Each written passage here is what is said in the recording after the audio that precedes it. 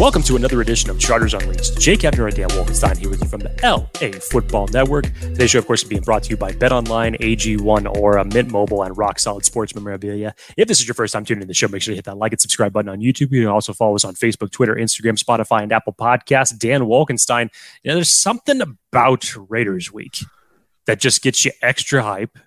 But if there wasn't enough pressure on the Chargers already for their first divisional game of the 2023 season, just days away, Chargers getting back to 2-2 before a bye after the way that this season unfortunately has started for them would be huge. So there's a lot we have to discuss today. Yes, we are live now on ESPN Radio, by the way. You can find us there on Friday afternoons, evenings on ESPN Radio in Southern California.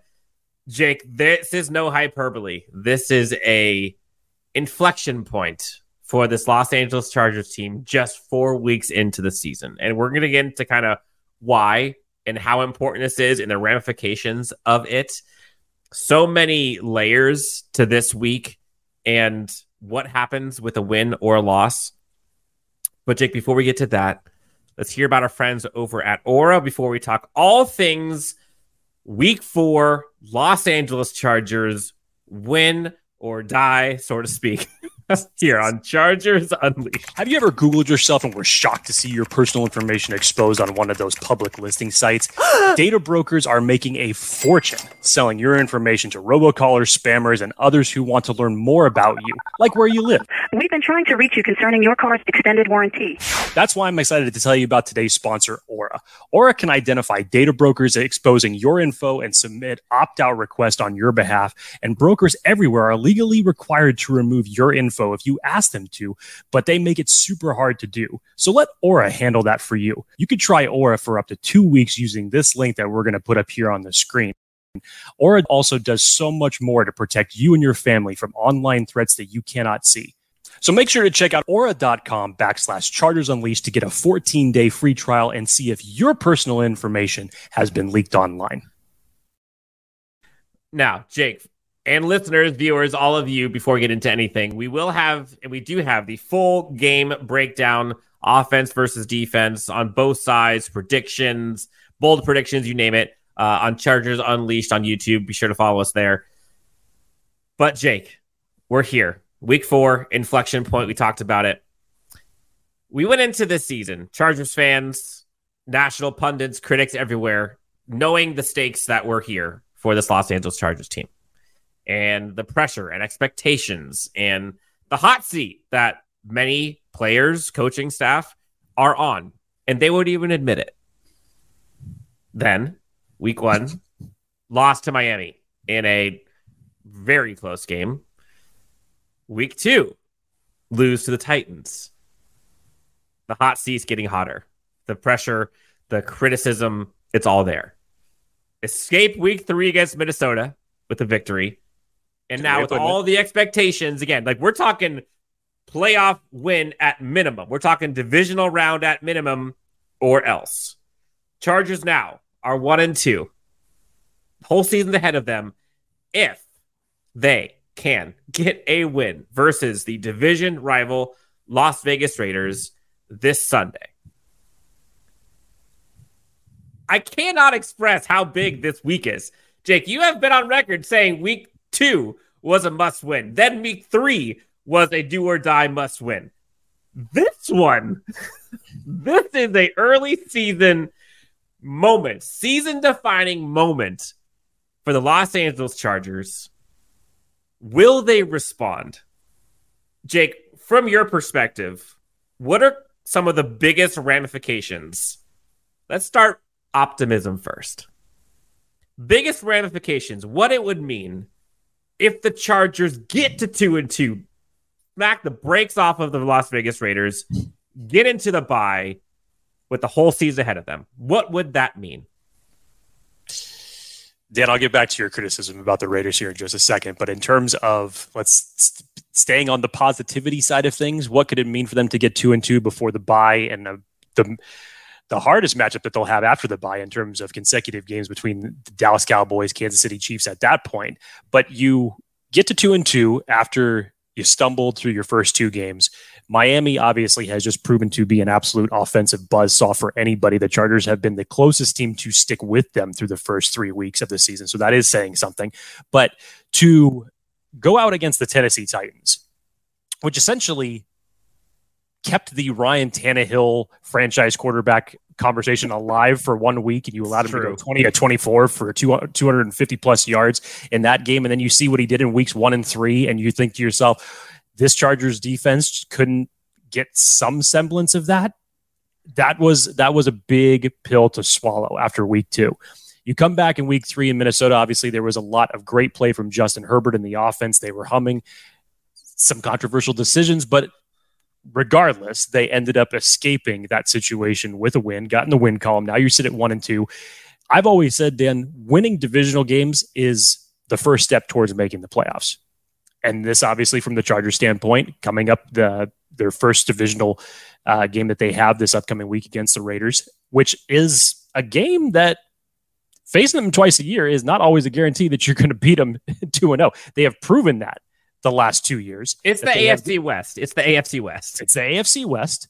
The Chargers and the Raiders have basically split over the last couple of years, so they always play each other tough. Nobody should be looking at this game, despite how Jimmy Garoppolo may be playing, despite how the running game for the Raiders may be playing, despite how the defense may be playing for the Raiders. Nobody should be looking at this as a blowout victory for the Chargers. They have proven that they can make mediocrity look really, really good. They being the Chargers. That is for sure. Yes. So nobody should be overlooking this game in the least. But you get to 2-2. Again, you can't. You play who's on your schedule, and regardless of if it is against a 0-3 team and a 1-2 team, you're getting the victories that you were expected to get, and this is the crucial time for you to get them. So you get to 2-2. You get to the bye. You can hopefully get a couple guys returning from injury, take that week off, give Kellen Moore some extra time to prep for the Dallas Cowboys and that pivotal matchup that will take place in week 5. Dan, it's huge because it really is a course correction as far as where everybody thought that this Chargers team could be, possibly falling to 0-3. And then you're sitting there in a position where you could be right back in the thick of things. You mentioned course correction, and that's a great term for this. Starting off the season, the expectations, the hype, everything around this being year 3 of Brandon Staley's scheme, things should click. You've got, Justin Herbert's mega contract, the draft picks galore, Eric Kendricks back on the team. This is the year, quote unquote. And then to start off 0-2 or 1-3. Now, granted, you've gone up against 2 of the top 3 NFL offenses, the Chargers being one of the top 3. Miami and Minnesota, 2 of the top 3 offenses in the NFL. So say what you will. That hype and that excitement has turned to a microphone of criticism from everyone all over the place, nationally, locally, fans. And a lot of people are questioning if this team is for real. And week 2, it got pretty loud. Week 3, the Chargers escaped, snatched victory for the jaws of defeat. There's a lot of people that are looking to silence some critics here. And that's what 2-2 would do. Now, will it completely silence them? No. Absolutely not. Will it lower the volume a bit? Will it kind of kick that can down the road? Slightly.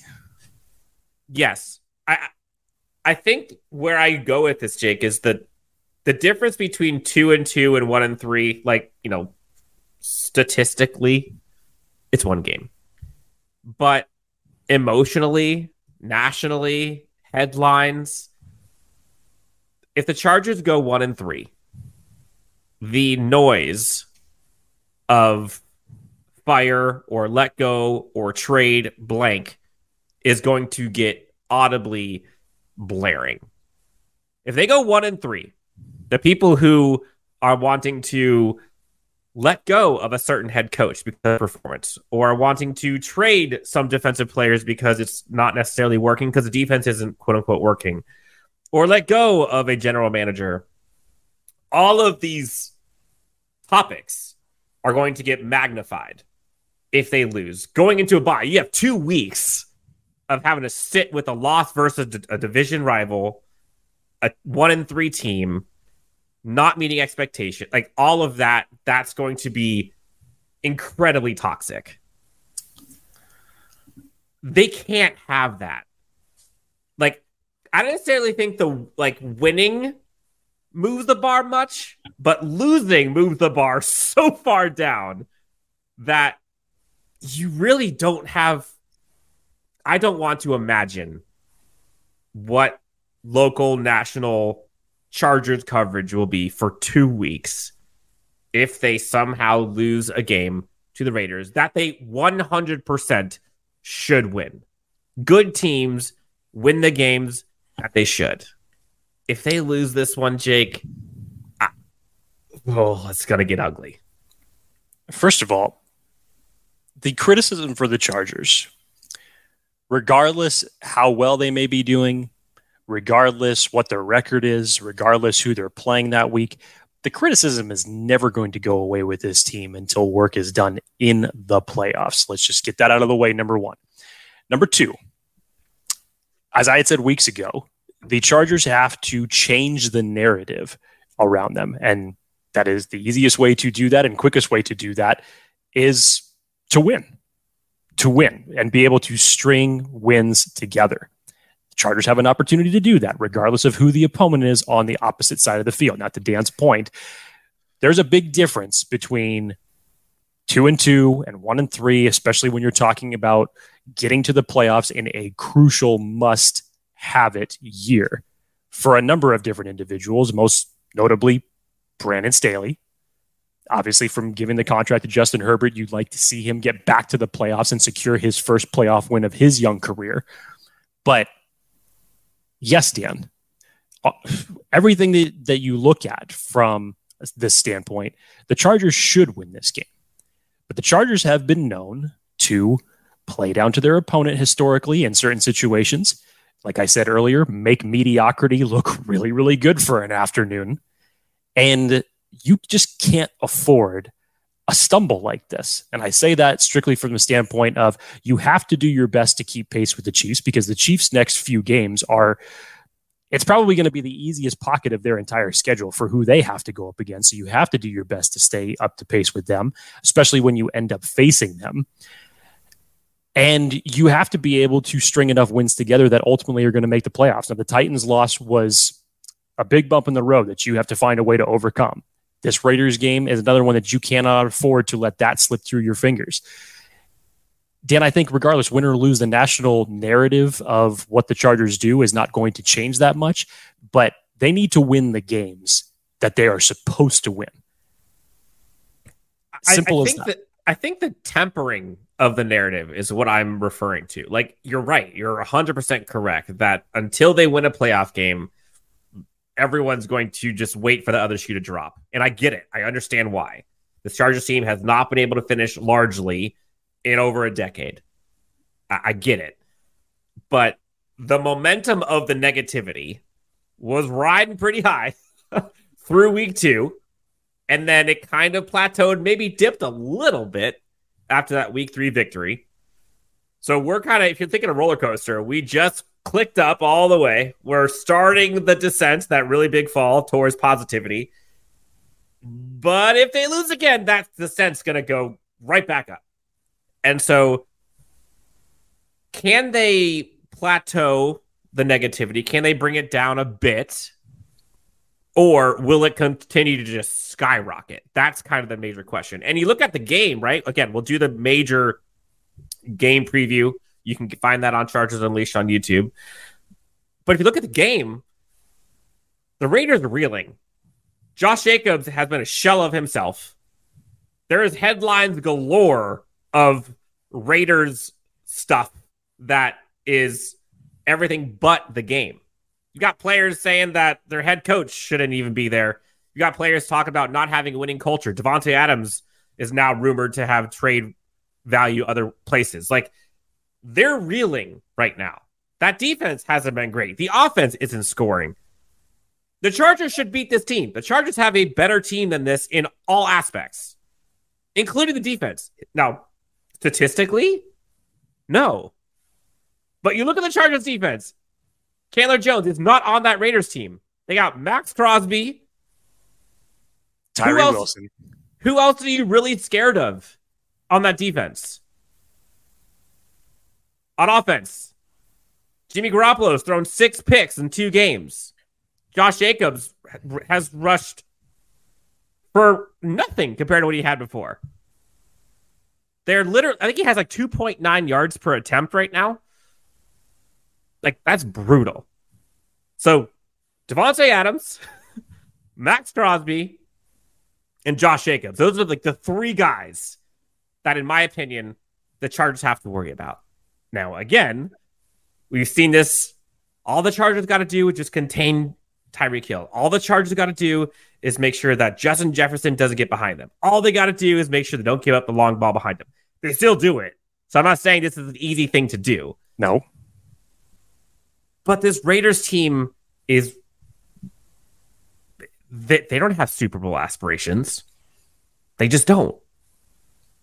So... Just remember what desperation can do to a team, Dan. On both sides, though. Like that's what I'm saying. On both sides, but that is an attitude that the Chargers have to play with. Now, I kind of take the same type of mentality because you look at the Bengals' victory over the Rams this past week. Not a pretty game for Joe Burrow. He's still reeling off of his calf injury, and he knows that he didn't even play well. But it's just getting in the win column just does wonders for that locker room. And changing the attitude. Now, the good teams can build off of that and be able to make a run. The Chargers have to come into this week and weeks following to try to build and improve on a lot of different things.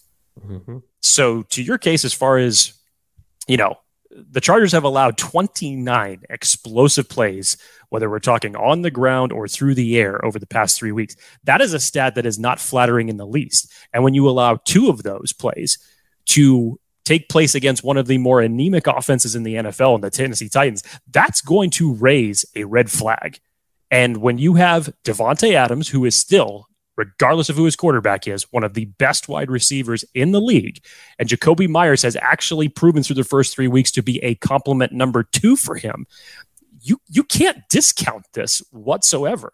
And Dan, from an offensive defensive standpoint, you talk about Max Crosby. He's tied for the league lead in pressures with 19.